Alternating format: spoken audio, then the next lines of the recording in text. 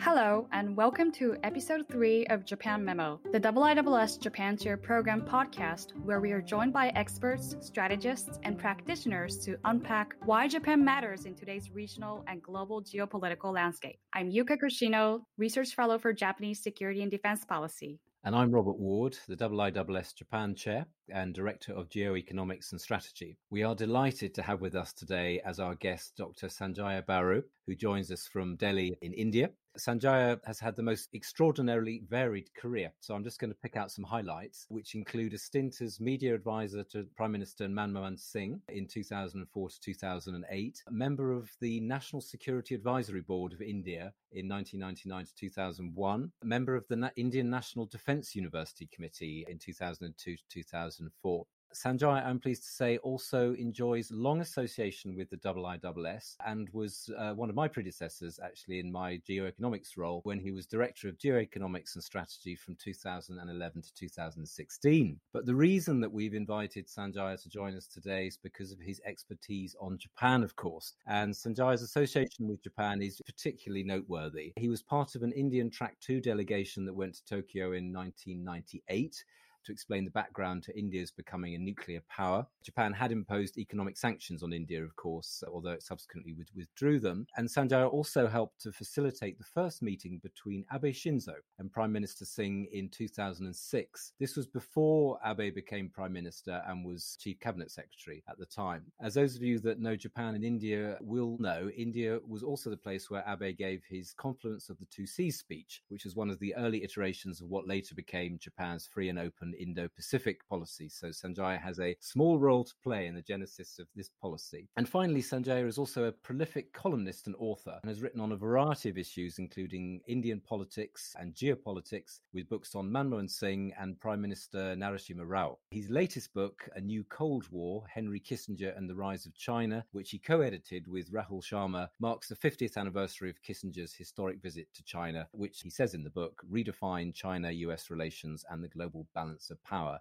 I've just downloaded it and it is an excellent read, so highly recommended. Sanjaya, welcome. Thank you. Thank you very much, Robert. Thank you, IISS. It's great to be back on our IISS platform. Fantastic to have you on board, Sanjaya. If we can start with Japan-India bilateral relations, obviously critical for FOIP, critical for Japan's view of the Indo-Pacific more broadly. In July of this year, Prime Minister Modi called Japan one of the most trusted friends of India today in both strategic and economic spheres, adding that India's friendship with Japan is considered one of the most natural partners in the entire region. It's been about 20 years, I think, since the two countries announced a global partnership, and 15 since Prime Minister Singh and Prime Minister Abe announced a global and strategic partnership. But how do you assess the bilateral relationship today, and how do you think it's grown over the past 2 decades? The architect of current India-Japan bilateral relationship, in my view, is Prime Minister Shinzo Abe, or Abe Shinzo, as the Japanese call him. I give him enormous credit for understanding the significance of the relationship. Because if you look at the period before that, we went through a lot of uncertainty in the bilateral equation. In fact, it's very interesting, Robert, that the Indian national movement, our struggle for freedom from British rule, Japan was an inspiration for us because Japan was seen as the first Asian country that defeated a European power when Japan defeated Russia in 1905. And the Indian national leadership, tall figures like Swami Vivekananda, Rabindranath Tagore, very tall Indian figures, drew attention of the Indian people to Japan's modernization, Japan's industrialization, and held up Japan as a symbol for India, a symbol for imitation. Today, a lot of Asians think of China as a symbol of development, but actually for us, Japan was. And yet the Cold War disrupted that. Even though India was one of the first countries to recognize modern Japan after the war, the Cold War really disrupted that relationship. And even after the end of the Cold War, it took an entire decade for Japan to focus on India. In fact, till 2002, China received more bilateral aid from Japan than India. It's only in the year 2003 that India began to get more aid than China. But the dramatic change in the India-Japan relationship, I believe, begins with Shinzo Abe. His speech to the Indian Parliament, which you mentioned in August 2007, and we are now celebrating its 15th anniversary this month, was historic. It drew attention to this foundation of a long-term relationship, and in fact underscored the point that Japan is a natural ally for India. And the word natural is significant because it's not just your neighbor's neighbor, which is what Japan and India are, and that intermediate neighbor is China. And therefore, China's rise is the kind of geopolitical backdrop. But I think it is also that there are several synergies. And since you are now heading the geoeconomics program, you recognize the geoeconomic synergies. Japan is an exporting power. India is a big market. Japan is technologically way ahead of most of Asian economies. India desperately needs technology. Japan is an aging country. India is a young country. And so on and so forth. I mean, a lot of geoeconomic synergies that make this geopolitical relationship a very, very interesting one. So the synergies, I think, are obviously really, really interesting. But I wonder, how reliable do you think a partner India will be for Japan?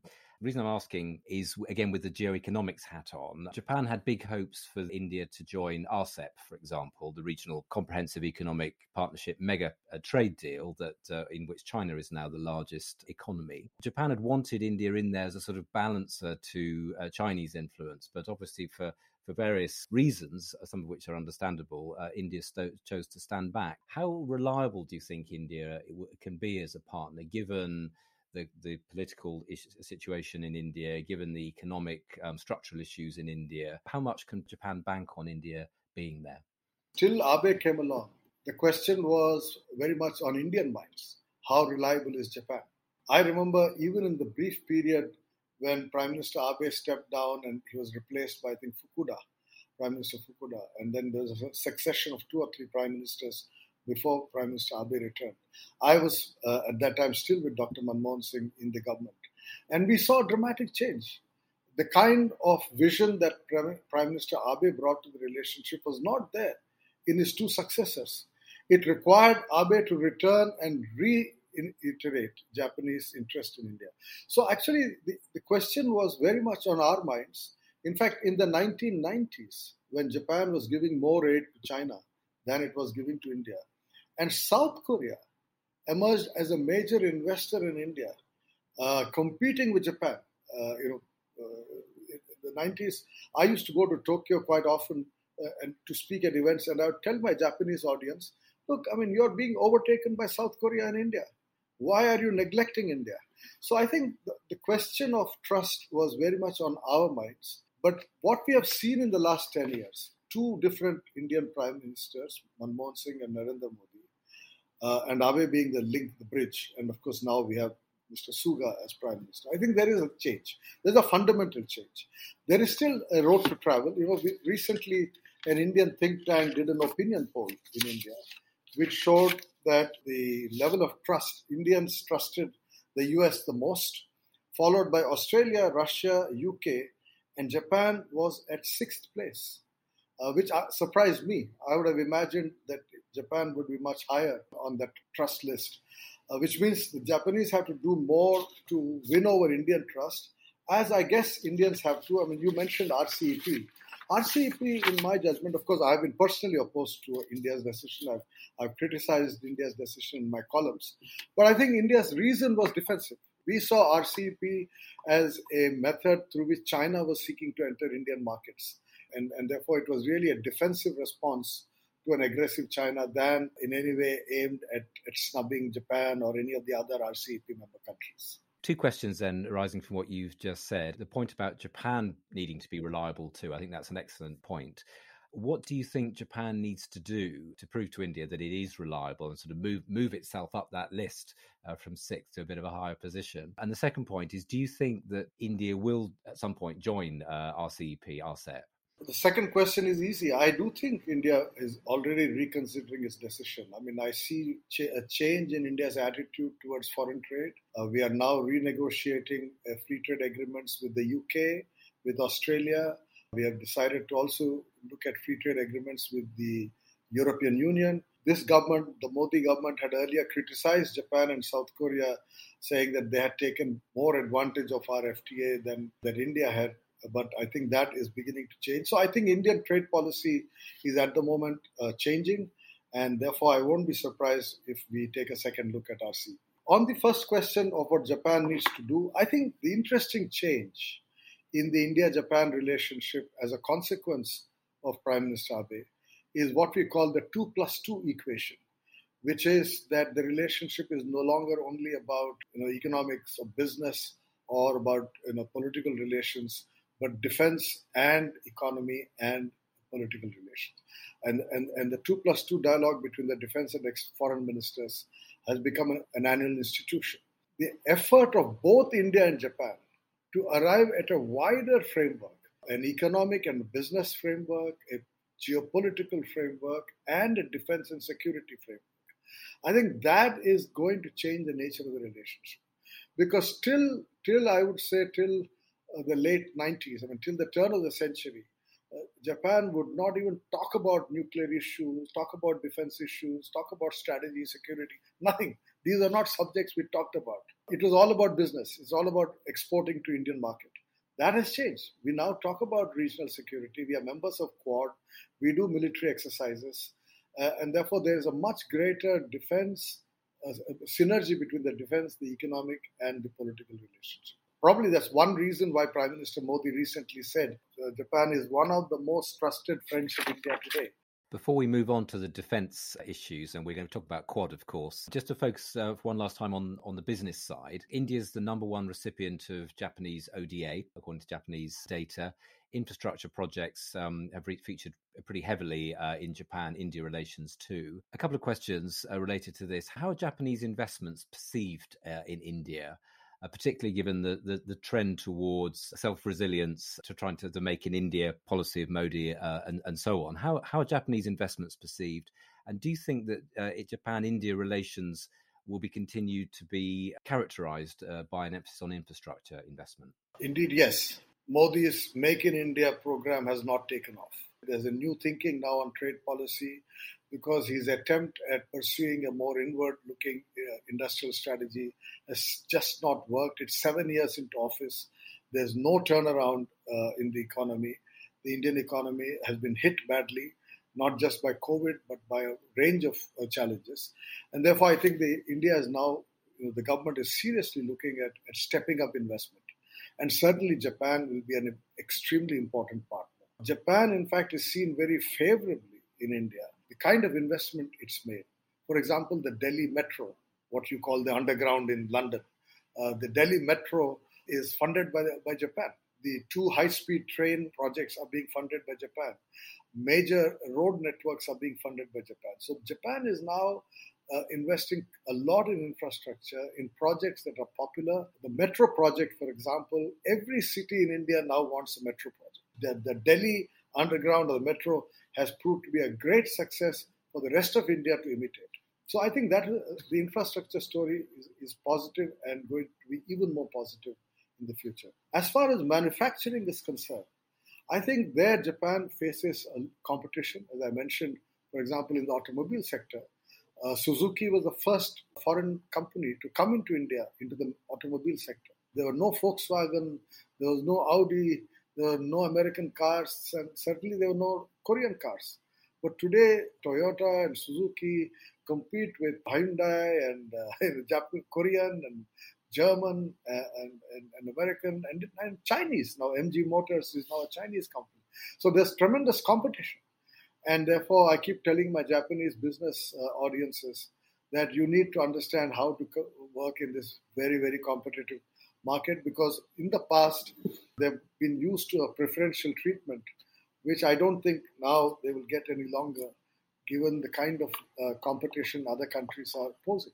I think another important area of kind of economic cooperation between Japan and India is in the digital domain, including 5G, Internet of Things, and AI. And earlier this year, we've seen an MOU between the two countries to enhance cooperation in the fields of 5G, telecom security, submarine cables in islands of India, even spectrum management, smart cities, and even in areas like disaster management and public safety. And it seems like India has been struggling to even allocate the 5G spectrum. We've seen years of delays, and also it seems like a geopolitical environment like the border clashes between India and China has kind of shifted India's thinking to either ban, Chinese providers or mobile apps from the country. What are India's challenges for its digital connectivity goals, and what roles do you think Japan could play to support them? India has lots of challenges. It's not an easy place to do business in. I used to be Secretary General of a major business organization in this country. And I used to always say to people that Indian businessmen are as frustrated as any foreign businessman doing business in India. And I think the Japanese have taken time to understand that. Because when the Koreans started taking over many markets, I think they realized that even though this is a difficult market to do business in, they need to focus. And that is happening. But having said that, I think the foundation of the India-Japan relationship going forward will be high technology. In fact, it's very interesting that when the change in the relationship began after the 1998 nuclear tests, Prime Minister Modi met Prime Minister Vajpayee, I think in the year 2000. And that was the beginning of the new millennium. And the joint statement that the two prime ministers wrote at the beginning of the 21st century was of a century-long strategic partnership based on this Japanese strength in technology, in the knowledge economy, and India's desperate need for technology and assets in the knowledge economy. Each of the areas you mentioned, artificial intelligence, 5G, telecom, space, each of these areas, which are high-tech areas, Japan will certainly be a major source of investment. If Japanese companies get used to the frustrations of dealing with India, I mean, you have seen the high-speed rail project, for example, take longer than anybody would have wanted it to. But that's always the problem with India. So you can't wish it away. But once you get used to the idea that things will take more time than you'd like them to, the possibilities are immense. And in each of these areas, I think Japan will be the major provider for a variety of reasons. I mean, as I said, I think the strategic synergy between India and Japan is really something which is quite significant and can endure for a long period of time. I cannot see Japan losing interest in India or India losing interest in Japan. Right. And you also mentioned space, but I guess 5G, telecom, security, and space is also an important area, not just for businesses, but also for future defense and security cooperation for the two countries. So I would like to move on to more in depth about the defense and security aspect of the relationship. So as you mentioned, in 2008, India and Japan signed a joint declaration on security cooperation. And since then, the bilateral security relationship has also been broadening to various domains, including maritime cooperation, defense equipment, as well as cyber capacity building and space, as we just discussed. So what are the drivers of this cooperation, and in which domains do you think India hopes to expand cooperation with Japan? India would like cooperation across the board, but certainly maritime. Navy, Indian Navy, Japanese Navy have already been working together, and they will continue to work together. I had the opportunity of speaking to an organization in Tokyo called the Ship and Ocean Foundation. You probably have heard of them. My audience was essentially retired admirals from the Coast Guard and the Self-Defense Forces. And when I said to them, Japan and India have to be natural partners in maritime security, and that we need to work together, and India is waiting for Japan Coast Guard to be renamed the Japanese Navy, my audience stood up and clapped. I'm not joking. They actually stood up and clapped when I said, stop calling yourself the Coast Guard and call yourself the Navy. The Indian Navy and the Japanese Navy have to work together. And I think that's what is happening. In fact, I would go as far as saying that the core of Quad are Japan and India, because really it's the Japan-India Malabar exercises and the maritime exercises that the building bricks of Quad began there. The United States came in later, and Australia only recently. There's always a question in India about priorities of both the US and Australia. We are increasingly coming to the view that we don't have those questions with Japan. The core of Quad is really Japan and India. They have drawn the US and Australia into Quad rather than the US drawing us into Quad. India is probably the only Quad members not to have a defense treaty, for instance, with the United States. And how do you think this would impact India's perception of the Quad? And do you think that India has expectations to enhance the security and military aspect of the Quad in the future? I would think as an Indian that Japan, in fact, may want a relationship with the United States that's more like India than India wanting a relationship more like Japan. But with time, Japan will become a far more independent nation. I began by drawing your attention to the views of our national leaders of our national movement, who are holding up Japan as a symbol of Asian modernization and Asian power. I see Japan as once again emerging as a very powerful modern Asian nation, at least from an Indian point of view. We would like to see Japan reassert its independent kind of status in the world and not merely live under the umbrella of the US nuclear umbrella. So, we have our independent nuclear capability. Japan should also have its independent nuclear capability. Continuing on the Quad theme, you and I were having a Twitter chat about the Quad, and you mentioned something that stuck with me, that the Quad is a geopolitical entity, such as it is, and it needs to widen its remit, you said, which I thought was a really good point. In the March 2021 Quad Summit, they launched 3 working groups to tackle global challenges to widen this remit, one on COVID-19 vaccines, and then climate change, and then critical and emerging technologies. A couple of questions in that. Do you think that this is enough to turn the Quad into something beyond the sort of geopolitical thing you mentioned in our Twitter chat? And what does India itself want from the Quad and from these working groups? I don't think there's enough because, after all, COVID is such an immediate challenge for these 4 to address. Climate change is a distant challenge and not likely to actually bring the Quad together. I don't see how much cooperation there can be between a major carbon-emitting country, developing country like India, and highly developed economies like Australia, Japan, and the US. So neither climate change or COVID can really be building blocks of a geoeconomic personality for Quad. I think what we need to do is look at the third one, which is critical technologies, but go beyond critical technologies to regional infrastructure building. Connectivity, shipbuilding, ports, defense, cooperation.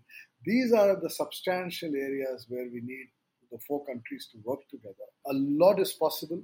Each of us needs stuff that others are able to offer. Japan, as I said, is an aging country with a shrinking home market. It needs the Indian market to expand and so on and so forth. So I think Quad have to sit down and look at more substantial engagement, going beyond worrying about immediate or long-term challenges like COVID or climate change. How do you think India would view more institutionalization of Quad? Because that's been a refrain from coming occasionally from the United States, for example. Do you think India would be interested in that? Well, India is always interested in institutionalizing, Robert, for a very simple reason, that our diplomats like jobs. I'm a skeptic on that. I don't think institutions should run ahead of intentions. And I think it's important for the 4 countries to actually have a solid agenda before we create a fancy secretariat with fancy salaries and fancy jobs and immediately fill them with our diplomats. I can see what happened, for example, to whether it's SAARC or some of the other regional organizations. The organization takes over, or the dynamics of the secretariat take over. There isn't adequate involvement of the political leadership. I think what Quad needs right now is a strong commitment at the level of political leaderships and domestic bureaucracies before we allow diplomats to enter the scene. China's increasing belligerence has been a key factor driving India and Japan close together, as it has for many other countries in the region, of course.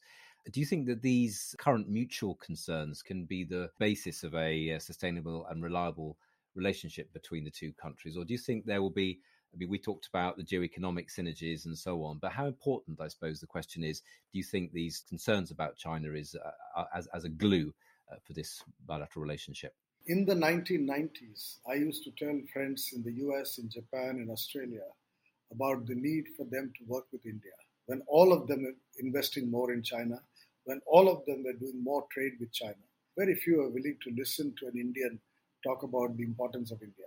I thank President Xi Jinping and the current Chinese leadership for making the rest of the world, and particularly these three countries, take India more seriously. I think from India's point of view, China has done an enormous favor because it has forced countries that ought to have been looking at India to now look at India.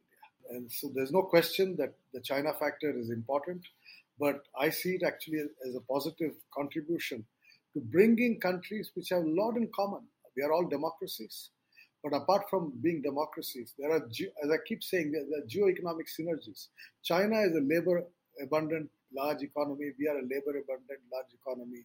We have huge manufacturing, labor-based manufacturing. But Australia has land, not enough labor, requires markets. Japan is aging, not enough land, requires markets. And the United States, of course, is absorbing a lot of Indian labor at the higher end. I think we have greater geo-economic synergies with these three countries than we have understood in the past. And therefore, I think these four countries can work together, even if China is less of a threat, which is unlikely to be. I have a final question around the Quad, especially the most recent developments around Afghanistan that could trigger a major change around India's strategic environment. For instance, ensuring peace and stability and U.S. troops withdrawal from Afghanistan was one of priority agenda for U.S. Secretary Blinken's visit to India in the end of July. But the situation has quickly changed, and an emergence of another Taliban government is likely to create another instability and unpredictability near India's neighbors. So how does this new situation impact India's engagement in the Quad as a regional security environment becomes a greater concern? This is a big challenge for Quad because I'm sure Japan and Australia are as concerned as we in India are. I think it is extremely important from America's point of view to reach out to us and explain to us what exactly they have done, what they intend to do. I know for a fact that even in Europe and even in the UK, there's been considerable criticism of the actions taken by President Biden. Across many partner countries, the US is being asked to explain its actions. Certainly, for the future of Quad, I think building trust is extremely important on the part of the United States. And the US has to be able to explain to these three countries. Because if the US does with China something that shocks us all like it has done with Afghanistan and Pakistan, I mean, where will it lead? The challenge before the United States is to recover a sense of lost trust as a consequence of the recent developments in Afghanistan. That's a very important point I think you made on this topic. Now I would like to move on to the final set of Japan memo questions. Do you have any book recommendations for listeners who wish to understand Japan? One of my regrets is that Indians don't know Japan very well. So I keep advising Indians to read Murakami to understand Japan. I enjoy reading Murakami. And I keep telling people that you ought to read Murakami to get to understand modern Japan. There are a lot of books on India and Japan. Unfortunately, almost all of them look at the geopolitics, the international relations, foreign policy, defense, security. Just a couple of them look at the economic relations. But not enough books which I could recommend to someone to understand Japan. The most recent book that's just been published by an Indian journalist, Pallavi Iyer, who used to live in Tokyo. Pallavi has written some very interesting books. She was earlier a correspondent for an Indian newspaper and television channel in Beijing and has written an excellent introduction to China for Indians called Smoke and Mirrors. But recently she's published a book called Orienting, an Indian in Japan, which is about life in Japan. I think for Indians, it's very important to understand life in Japan because, this business of defense, security, international relations, all of that is what, people like you and me talk about. But ordinary Indians watch Hollywood, they watch American television, they watch Friends, they watch only Western programs, they watch BBC, they don't have a good understanding of Japanese society. So my two recommendations would be Murakami and Pallavi Iyer's Orienting. Interesting to hear you recommend Murakami, Sanjay. Do you have a favorite of his books? Yes, indeed. I think it's called South of the Border, West of the Sun. Excellent. So a good recommendation for our listeners on Japanese literature. So we like to spread our interest wide here. So it's good to have some literature on the show. The second question: what do you think people often get wrong about Japan? I mean, I speak as an Indian. I think a lot of what we get wrong about Japan is that we don't understand its culture. We think of Japan as a country that is imitating the West. A lot of exposure to Japan, Western dress, Western ally. I think many Indians think of Japan in the way they think about Australia. That's fundamentally wrong. I like Prime Minister Modi on one of his visits to Japan going to a neighborhood school and drawing attention to the kind of role that mothers play in the life of their children going from home to school, and introducing Indian audiences to life in a small community, to understand the roots of Japanese culture. The only thing many Indians know is, Japan is also a Buddhist country. But beyond that, there isn't adequate grasp. So getting to know Japanese culture, it's an interesting combination of modernity and tradition. In my view, is very important for us in India. It's a very interesting point. Even talking about strategic kind of culture, there's always this tension between, Japan as its identity as more of a Western country versus its Asian country, rooting from its own history. Thank you, Sanjaya, and thank you for listening to episode 3 of Japan Memo. If you enjoyed this episode, please subscribe to Japan Memo on the podcast platform of your choice. For more insightful analysis, I also encourage you to look at past research by the Japan Tier program and the IISS on our website. We also hope to connect with you on Twitter, where we are active sharing the latest news and analysis on everything Japanese geopolitics and more. You can find us at Robert Allen Ward, at Yuka Koshino, and at Baru Garu 1. Thanks again, and see you next time.